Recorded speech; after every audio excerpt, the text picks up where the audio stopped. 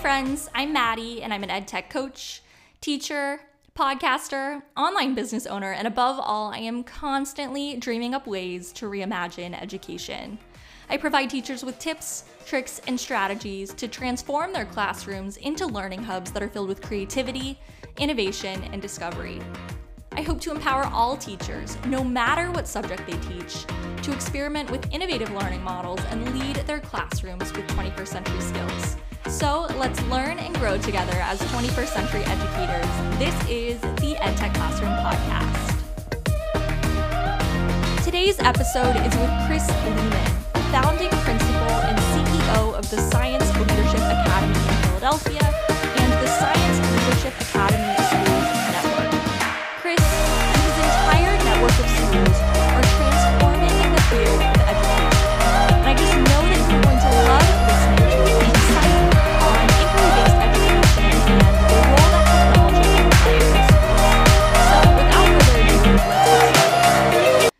Hello everyone, and welcome back to another episode of the EdTech Classroom Podcast. Today I am sitting here on Zoom with Chris Lehmann. Chris is the founding principal and CEO of the Science Leadership Academy and the Science Leadership Academy Schools Network, which is a network of 3 progressive science and technology schools in Philadelphia. The Science Leadership Academy is an inquiry-driven, project-based, one-to-one laptop school that is considered to be one of the pioneers of the School 2.0 movement nationally and internationally. SLA is also the Dell Computing Center of Excellence for Technology in Education. Chris has an incredibly impressive background in education and ed tech. He's won a number of awards like the McGraw Prize in Education, Digital Principal of the Year, and just so much more. He's been called one of the 30 most influential people in ed tech, one of the 100 most inspiring people changing the world using technology and social media, and he's even been honored by the White House as a champion for change. It really goes without saying, but I'm so grateful and excited to have Chris on the show today. Chris, thank you so much for joining me. Oh, it's my pleasure. So we chatted a little bit before we started recording, and you said that you are in Philly right now, which is where your network of schools is located, and you're working from home. I'm still working from home too. I don't know if you feel this way, but probably everybody feels this way, but this school year has been pretty crazy. I noticed that your son was in the background. Do you have a bunch of kids? I have 2 boys, and both of them are in SLA schools. Jacob is a junior at SLA Center City, which is the first school we started in school that I'm still the day-to-day principal of. And Theo is an 8th grader at SLA Middle School. He's downstairs right now, and he heard me say that. So he said, "Yes, I am." So I love that. And I love that your kids go to SLA schools too. Is that an interesting experience, being a principal and then also having kids going through the school themselves? Well, yeah, I mean, yes. It's something really wonderful, actually, when you see the model working for your own kids. Is really amazing. I think it also is incredibly informative, in school in general. I mean, I think teachers, principals, everybody, who is both educator and parent sees that which is invisible to the day-to-day school, right? Because you see home.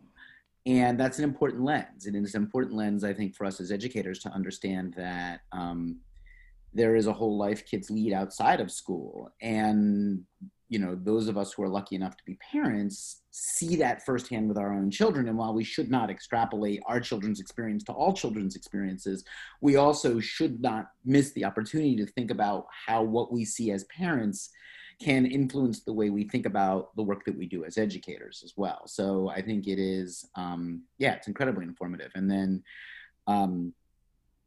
the funny thing is, even just last night, I was talking with my son about one of his teachers and a class that's hard. And, I was like, look, Jake, this teacher really cares. Like, you just got to, here's some strategies, here's whatever.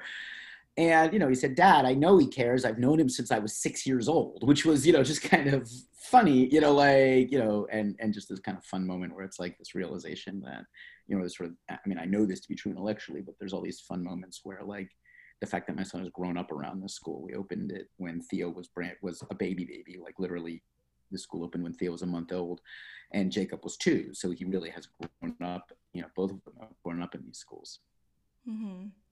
Yeah, I think that in the past few months, a lot of people have begun thinking more and more about how the home environment does impact schools since we are in this period of remote learning right now.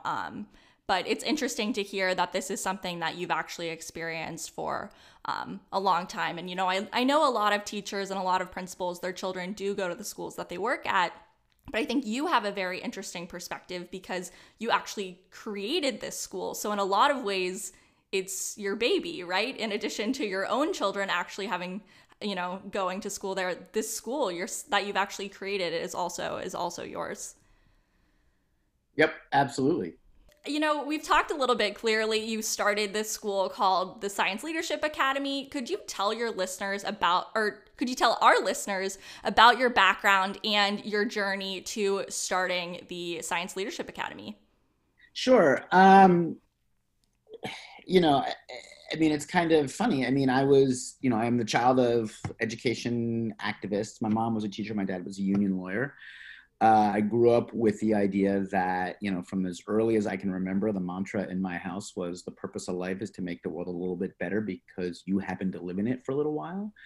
And teaching was always, for me, this wonderful form of grassroots activism where you could really see the impact you were making. And as a young teacher, I only actually ever taught at one school. I taught for 9 years at a great progressive public high school in Philadelphia called Beacon. And I got there when the first class were seniors. So I was really part of the early cohort of teachers at that school who helped make that school what it was. And, so getting to be a young educator, I was 25 years old when I started there, who helped these 2 educators who founded that school and the group of educators that were there with all of us, to help a group of educators sort of manifest their vision of what a school could be, I think gave me the impetus to dream of what my own school could be. And I would say that the school that I worked at was 80% what I thought a school could be. And this 20% was always this loose tooth that I always kind of wanted to wiggle a little bit. And then, and literally from early on in my career as an educator, people were like, oh, you're going to start a school someday. You're going to start a school someday. And in New York, that was possible. Like you could dream that. And I think that just being in that kind of incubator of an environment where people were talking about new schools and talking about what school could be and all that was an incredibly sort of powerful experience for me as a young educator because it gave me license to dream. And then, and I'm from Philadelphia. I went to college. I grew up outside of Philadelphia. I went to college inside Philadelphia. I always viewed it as home. And then in 2000 and I guess, like January 2005, the school district of Philadelphia put out a press release that got picked up by ASCD Daily, that sort of news brief you get every day if you sign up for it, that Philadelphia to open up 27 new small schools. And my wife and I were like starting to plan our exit of New York City. And I was like, let me see what it means to do this. And I put together a white paper of what I thought a school could be. I called it the Philadelphia Academy of Teaching and Learning, which would have had the acronym PADDLE, which would have been awesome. And I just started shopping it to anybody who would listen. And, in one of those meetings, and literally I had one strategy, which was never take a meeting without knowing what your next meeting was. So at the end of any time somebody wanted to talk to me about what schools could be, I would say, great, who else should I meet? Who else should I meet? Who else should I meet? And in one of those meetings, someone said to me, you should talk to the folks at the Franklin Institute. They're talking with the district about starting a school. And this woman picked up the phone and she said, I've got this, she made a call. She said, I've got this kid here. He talks like you. Do you have 5 minutes for him? And she got off the phone. She said, you're going to walk over to the Franklin Institute right now. You're going to take a meeting with this woman, Carol Parsonen. She's a senior vice president there. She's got 5 minutes for you. So I walk over to the Franklin Institute, which is this very, very sort of well-known and august and esteemed science and technology museum here in Philadelphia. If you grew up in the Philadelphia region, you went on field trips to the Franklin Institute when you were a kid. It's almost like a rite of passage. And I go up to their executive offices, which were very intimidating. And I had this packet that I was shopping in. It had the white paper for the school and my resume and some clippings from the work we were doing in New York City. And I walk into this woman's office, I walk up to this woman's office, I knock on the door. This very, very, very elegant older woman comes to the door and she looks at me and she says, "You have 5 minutes." Just like that, like total fear. Oh my And I goodness. was, and so I handed her the packet. Yeah, it was a thing. And I handed her the packet. And the first thing she said to me was, "What is an English teacher doing wanting to start a science and technology high school?" And I said, "Well, the Franklin Institute doesn't just want to start a science high school." And she said, "Excuse me?" And I said, "Look, you start a science high school." Remember, in my head, the clock is ticking. So I am talking 100 miles an hour, right? Like, this is like I'm at full speed. And I said, "Look, if you start a science high school, you'll get great science and math teachers, but everybody else is going to feel like a second-class citizen because their school's not going to be their subject's not going to be what the school's about. If you start an inquiry-driven high school, where everything that is done is based on the pedagogy of how do we ask big questions and answer them, that's how you'll get great teachers in every subject. And of course, it's going to have an amazing science and math program. It's affiliated with the Franklin Institute. So that's the school you want to start, is an inquiry-driven high school, not just a science high school." And she said, "Keep talking." And 5 minutes turned into 2.5 hours. And 2.5 hours has turned into 3 schools and 15 years. And that's literally, that was that key meeting at which, all of the sudden, stuff really, really shifted. And that was really, what happened. Wow, what an incredible story. Something that started off, you early on in your career with so much energy and desire to dream big and reimagine education, then turned into this amazing network of schools. I know you mentioned that you worked at Beacon, and a lot of your work there informed what you were hoping to do with SLA. And I know you touched upon this idea of having inquiry-driven schools. Could you provide a little bit more insight into what you actually put in this white paper, what your actual dream for schools looked like? Yeah, the funny thing is it's a lot like SLA. Every couple of years I go find it down, like, in a file somewhere and reread it and make sure that we're still on path. But no, it was really about starting a school with a lot of student agency that was built around what are the big questions we ask together as a community? How do we seek out answers to those big questions? How do we then build artifacts of our learning that serve as the answers to those questions? How do we make school relevant and real to kids? How do we make school about the lives kids lead right now, not about just being good for you someday? And how do we make it experiential and real and meaningful and, caring? Mm-hmm. And that's kind of what we did. So, that's the really fun part is you read that paper that I literally wrote sitting in an apartment in New York City, now 15 years ago. And that's what we did, which is kind of amazing. And I actually think one of the real secrets to our success has been we've never taken a 90-degree turn away from our away from our ideas, right? We've never made that sharp turn. We're like, oh, I guess it doesn't work in this subject, or I guess it doesn't work here. We've always said that there are challenges to any model. There's challenges to what we do, but the answer to the challenges is to get better at the model, right? Not to turn away from it. And I think that's been a real secret to our success. Mm-hmm. Yeah, I just love hearing how it's such a mission-driven organization. I think even outside of the field of education, mission-driven organizations are something that I'm really passionate about. I think that's really how you can have big impact.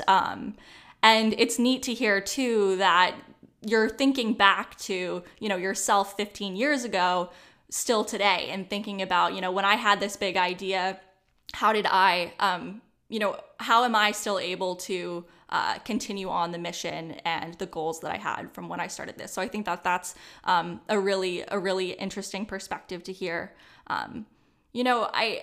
Obviously, SLA has grown a lot.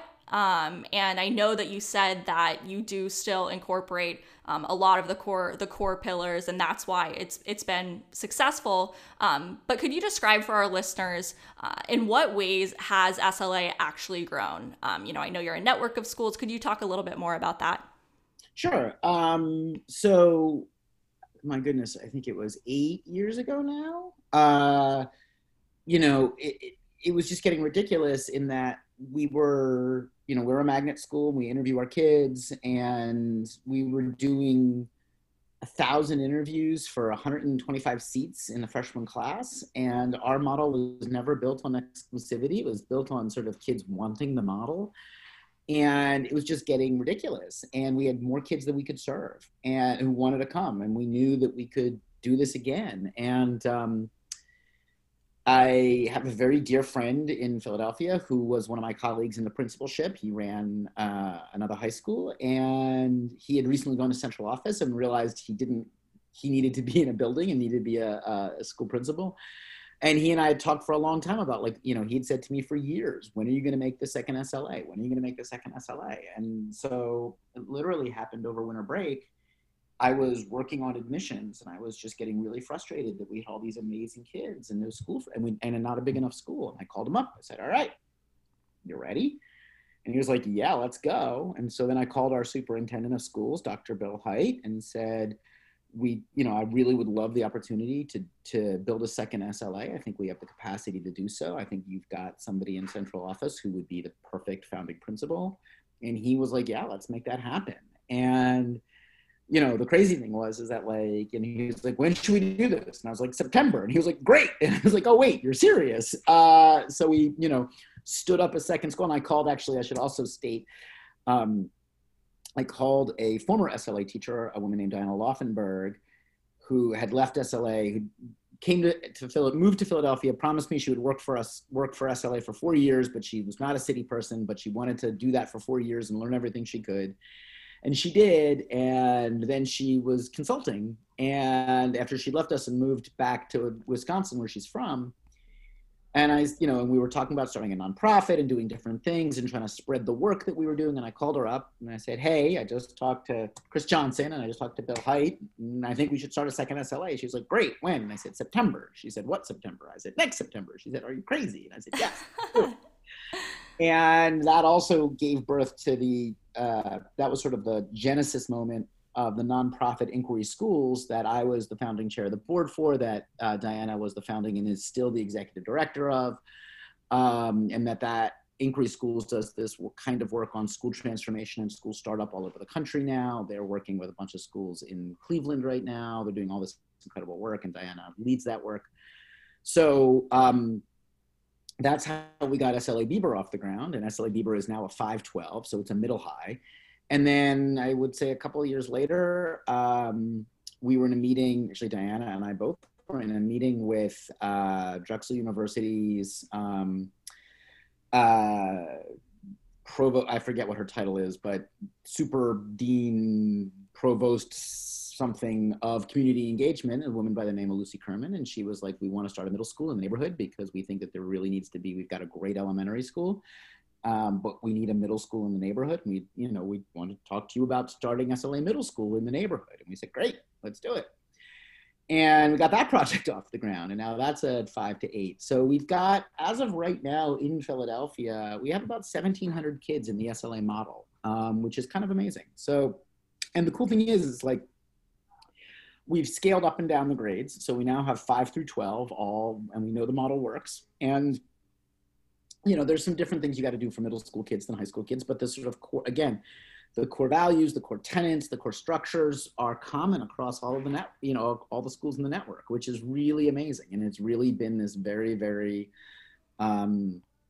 thoughtful framework, which has allowed us to scale the model to 3 schools.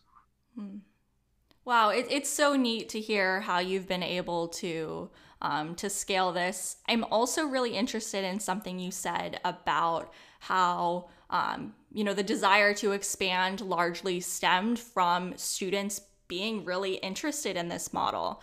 I'd imagine that in addition to students a teacher who's really interested in this model is probably really likely to be someone who would thrive at SLA. So could you describe in a little bit more detail what type of student you feel like thrives at SLA, what type of teacher thrives there, not just, somebody who's excited about this model, but a little bit more specific? Sure. I mean, I think that, students who are really excited to drive their learning do very well. Students who expect school to be done to them, which sadly is how we do school in a lot of places. Those students, if you want a very, very traditional education, that's not us. We tend to be a little bit louder and noisier and messier than traditional school. But I think that most kids actually, when they're exposed to the model, this is the kind of learning they're excited to do. So I think that this is definitely a model that can be for all children. We have really had a lot of success. We believe deeply that this model has got to be accessible to all. So it doesn't matter if you have an IEP or if you're an English language learner. We've had great success with students who learn differently. I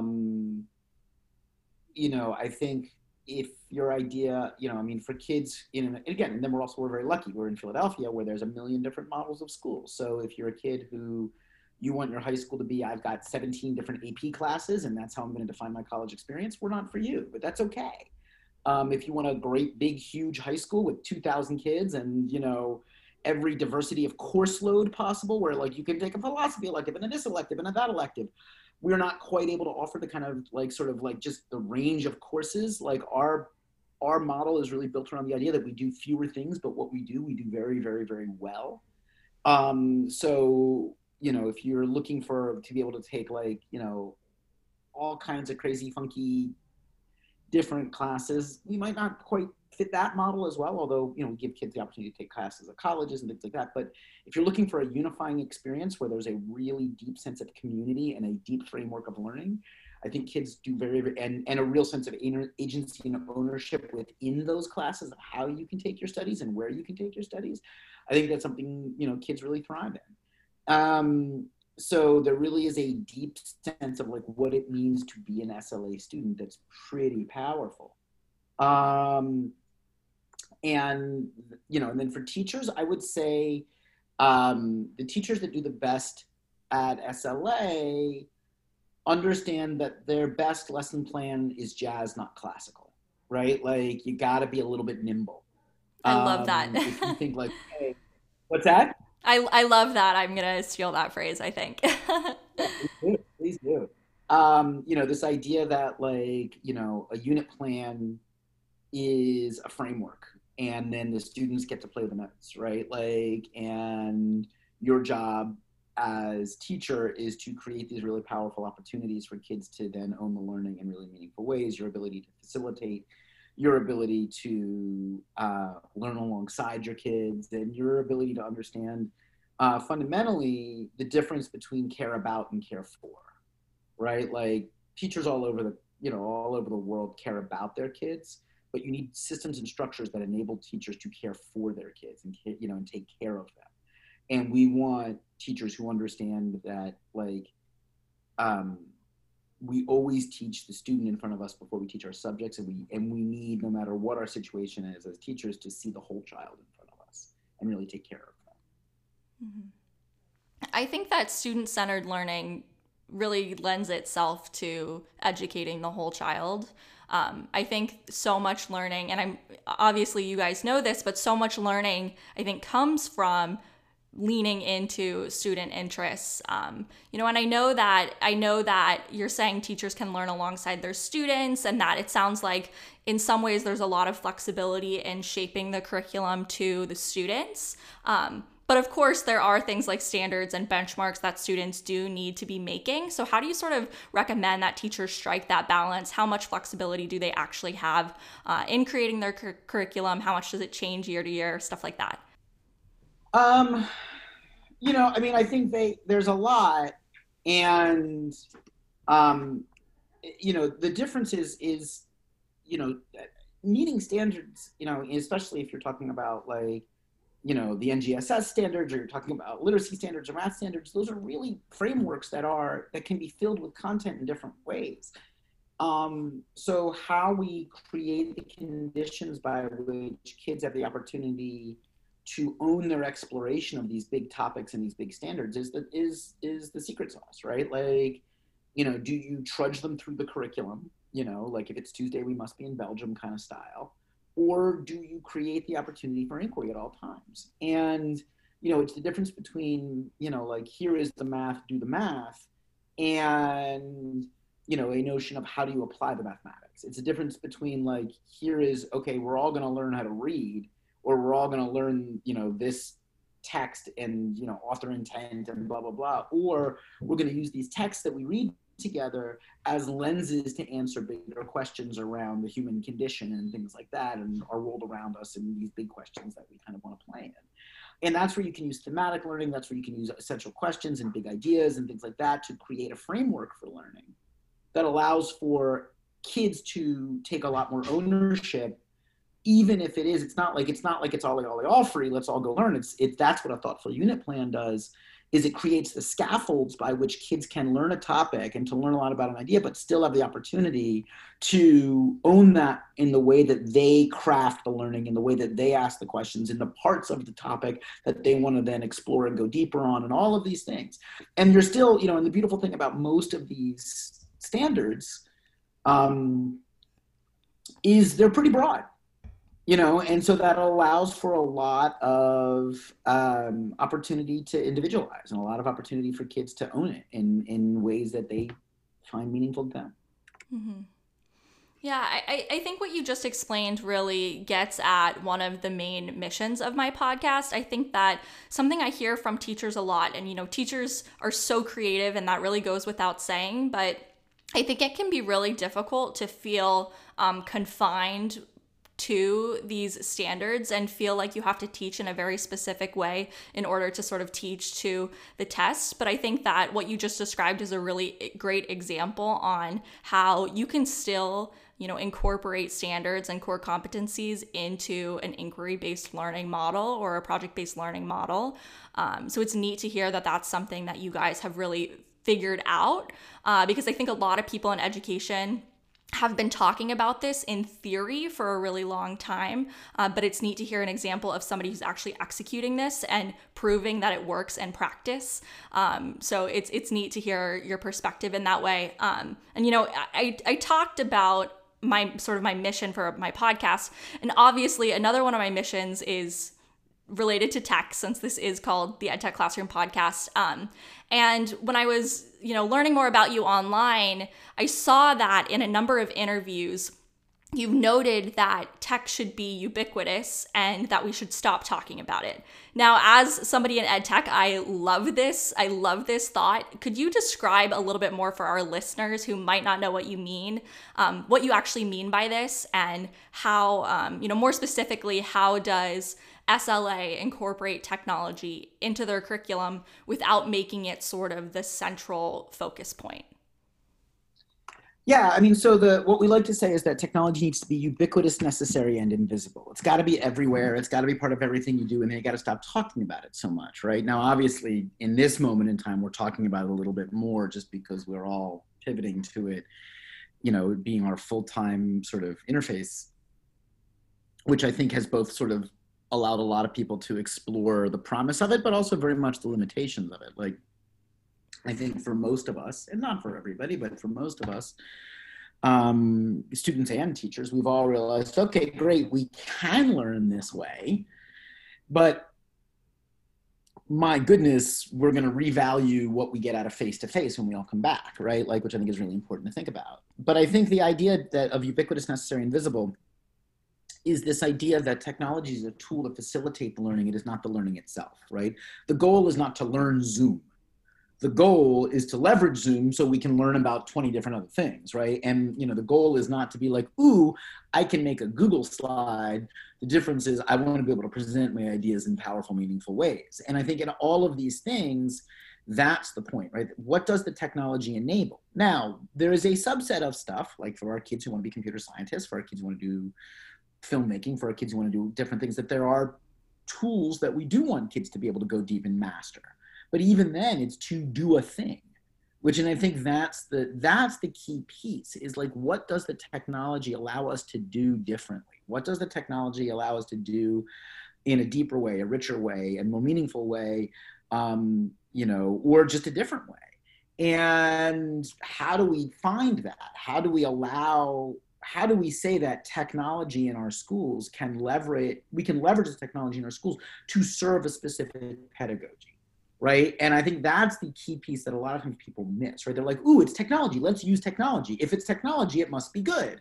And that's really not necessarily true. We've seen some really bad uses of technology in schools, right? And it's like, if the most amazing thing you can envision, all of these tools that we have at our disposal, is to sort of recreate the worksheet online, like, shame on you, right? Because like, that's a failure. That's an epic failure. That is not, Khan Academy is essentially a slightly updated version of film strips and multiple choice tests. Like, I'm not impressed. We've been doing that for a really, really, really long time, and it wasn't all that interesting then, and it's not all that interesting now. The breadth of it, the library of it is cool. The on-demandness of it is cool, but like, that's not all that new, and it's not all that good. So like, how do we leverage these tools towards a specific pedagogical end that is about agency and empowerment and kids being able to do things to a wider audience, to a greater degree, to a more expansive access to knowledge and information and wisdom, a more expansive access to a network of people who can push their learning? And given that expansive network, given the sheer amount of information, how are we thinking critically about trying to teach kids to be unbelievably critical consumers of their world? Right? Because there's a lot of really bad stuff out there right now. I mean, all you got to do is look at the fact that, we have a president in the White House who social media now has to label his tweets as conspiracy theories and not true and lies and what have you. And if we're not thinking critically about how we in schools are leveraging this technology in such a way that we are helping kids to become more thoughtful, critical consumers and producers of information, we will have missed an unbelievably important window of opportunity into the health of not only our students, but of our country and our democracy. And that's how important this moment we're in right now is. And that's the unbelievably challenging and important and vital task that we in schools have when it comes to looking at how the use of these tools in a ubiquitous fashion, not just in school, but in society, forces us to think critically about the questions kids ask and about the way they seek out answers to those questions, right? We've never had a moment in time when students have had ubiquitous access to the world in the way that they do now, not just students, but adults too, where there is literally ubiquitous access to information and disinformation and misinformation. And how we are teaching kids to critically analyze their world and their sources has never been more important than the moment we are living in now. Yeah, I could not agree more with everything you just said. That's really the main reason why I wanted to get into the edtech space in general. I think you make a really great point that tech is inevitable. It's going to exist. It exists everywhere. It's there all the time. And so if we can figure out ways to help our students, figure out how to use technology as critical thinkers, as activists, have them, build healthy relationships with technology, I think we're going to have a much better future. And then, I think going back a few minutes, I think you were sort of talking about this idea that teachers, should really be focusing on their actual learning goals rather than the tool itself. And that's something that really speaks to me as an ed tech coach. I get emails from teachers all the time saying, I want to try this new tool, or this one sounds awesome. Should I try, Flipgrid or Padlet for this? And really it's about, reframing your thinking and figuring out how you can, put the learning goal first and then use technology as a way to actually amplify that learning. So basically I could not agree with more with what you just said. So I know that we're getting sort of short on time here. So I just have a couple more questions for things that I want to touch upon. So, you mentioned, you just gave a little bit of advice about how we can help our students become, better digital citizens, and how we can prepare them for a world, beyond the walls of our classrooms. I still feel a little bit iffy about that phrase because I think the world is happening around students all the time. But what advice do you have for teachers who are looking to incorporate more student-centered teaching but aren't really sure where to begin? So I wrote this book. It's pretty good. Zach Chase and I wrote it. You should read it. Uh, yeah, I mean, and that's, I mean, on some level, yeah, I think that, there's enough out there now. I mean, our book is Building School 2.0, how to create the schools we need. It's very much a sort of why you should do the work. There's a wonderful book that another one of our teachers wrote and sort of compiled of the SLA way of doing things. And it's called Authentic Inquiry in the Digital Age by Larissa Pahomov. But you also have, any number of texts that are out there right now that are really good about like how do you build more authentic inquiry into your schools. If you look at the work that John Spencer is doing with his education podcasts and things like that, he's doing great work. Obviously the classics, like looking at the work that Deborah Meyer and Ted Sizer have been wrote about for the last 30 or 40 years, looking at bell hooks and teaching to transgress, looking at Paulo Freire. I mean, like there's a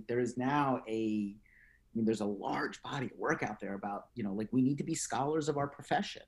The other thing you can do is we're not hosting it this year because, pandemic, but we host a conference every year, the weekend in between the conference playoffs and the Super Bowl in Philly at our school called EduCon. And we take apart all these ideas in really big ways. So I think that's a great way to do it. I've got the blog, practicaltheory.org. I haven't written on it much lately, but there's 15 years of writing there. So like, by all means, I think there's a lot of ways to do this work thoughtfully. And there's a lot of good people out there doing it in different ways. And with SLA, like, we've published a lot of this stuff and like, we've written it down and we've, for the price of a book, you can learn a lot about how to do it. And, and again, and normally I would say, come visit us, obviously not right now, but like, there's lots of ways that we've tried to make sure that we're giving away the secret sauce in many, many ways and trying to help other people. And if you're part of a school community that wants to do this better and like is looking for professional development and is looking to transform your schools, you should reach out to Diana at inquiryschools.org and talk to her about coming in and doing some work with your school community, because we've done that in a lot of places. And Diana's very, very, very good at it. So there are lots of pathways to the work. The first is like, it's the same thing we tell the kids, be curious and ask better questions and start there. And then look for the resources that like help you come to the answers that you need, right? And I think one of the things that's really important, like even with our book that Zach and I wrote, it's not a recipe, right? Like it's not that do this, then this happens, do this, then this happens.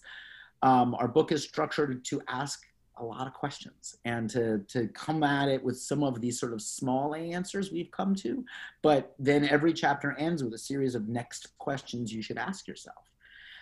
Because it's not about our answers. It's really about sort of we came up with the answers we came up with for the experiences in schools that we worked in and started and did together. But how the answers we came up with are going to be different depending on the soil they're planted in matters a lot. Mm-hmm. I will be sure to have links to all of the resources that you just mentioned in the episode description. So be sure to check that out if you're listening right now and you want to learn more.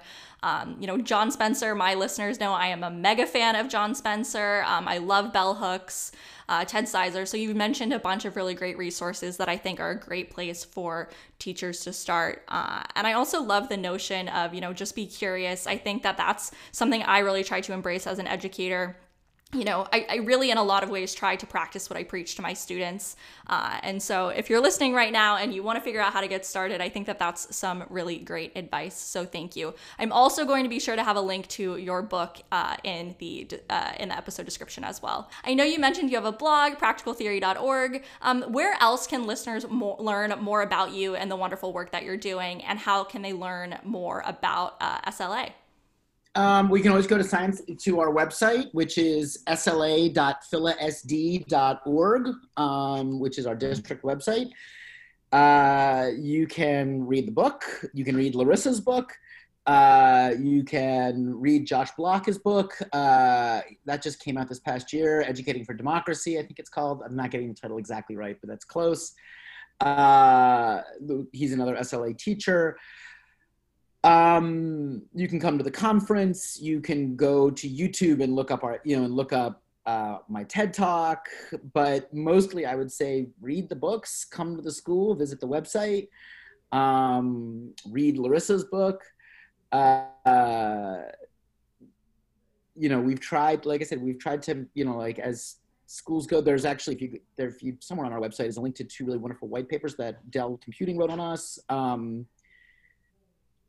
There's a lot out there on us. Like, for a funky little network of 3 schools, there's a lot of stuff out there on us. So, like, the Google is your friend, but I would say the best resource, as far as like why we do what we do and how we do what we do, is the combination of the book that Zach Chase and I wrote and Larissa's book.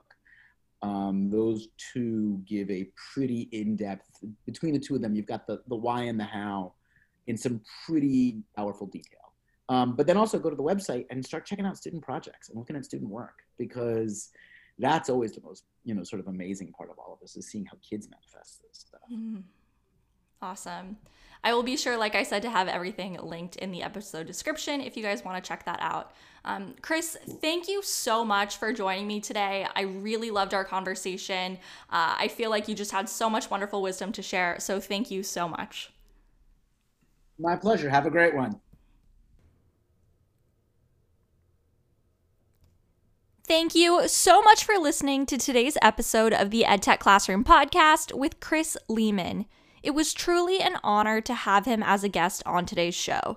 This conversation is going to have me thinking for days, and I really hope that you enjoyed it as much as I did. If you liked this episode, be sure to subscribe to my podcast, give me a 5-star rating, write a review. It helps new podcasters like me so much, and I'll see you guys back here soon. Bye, friends.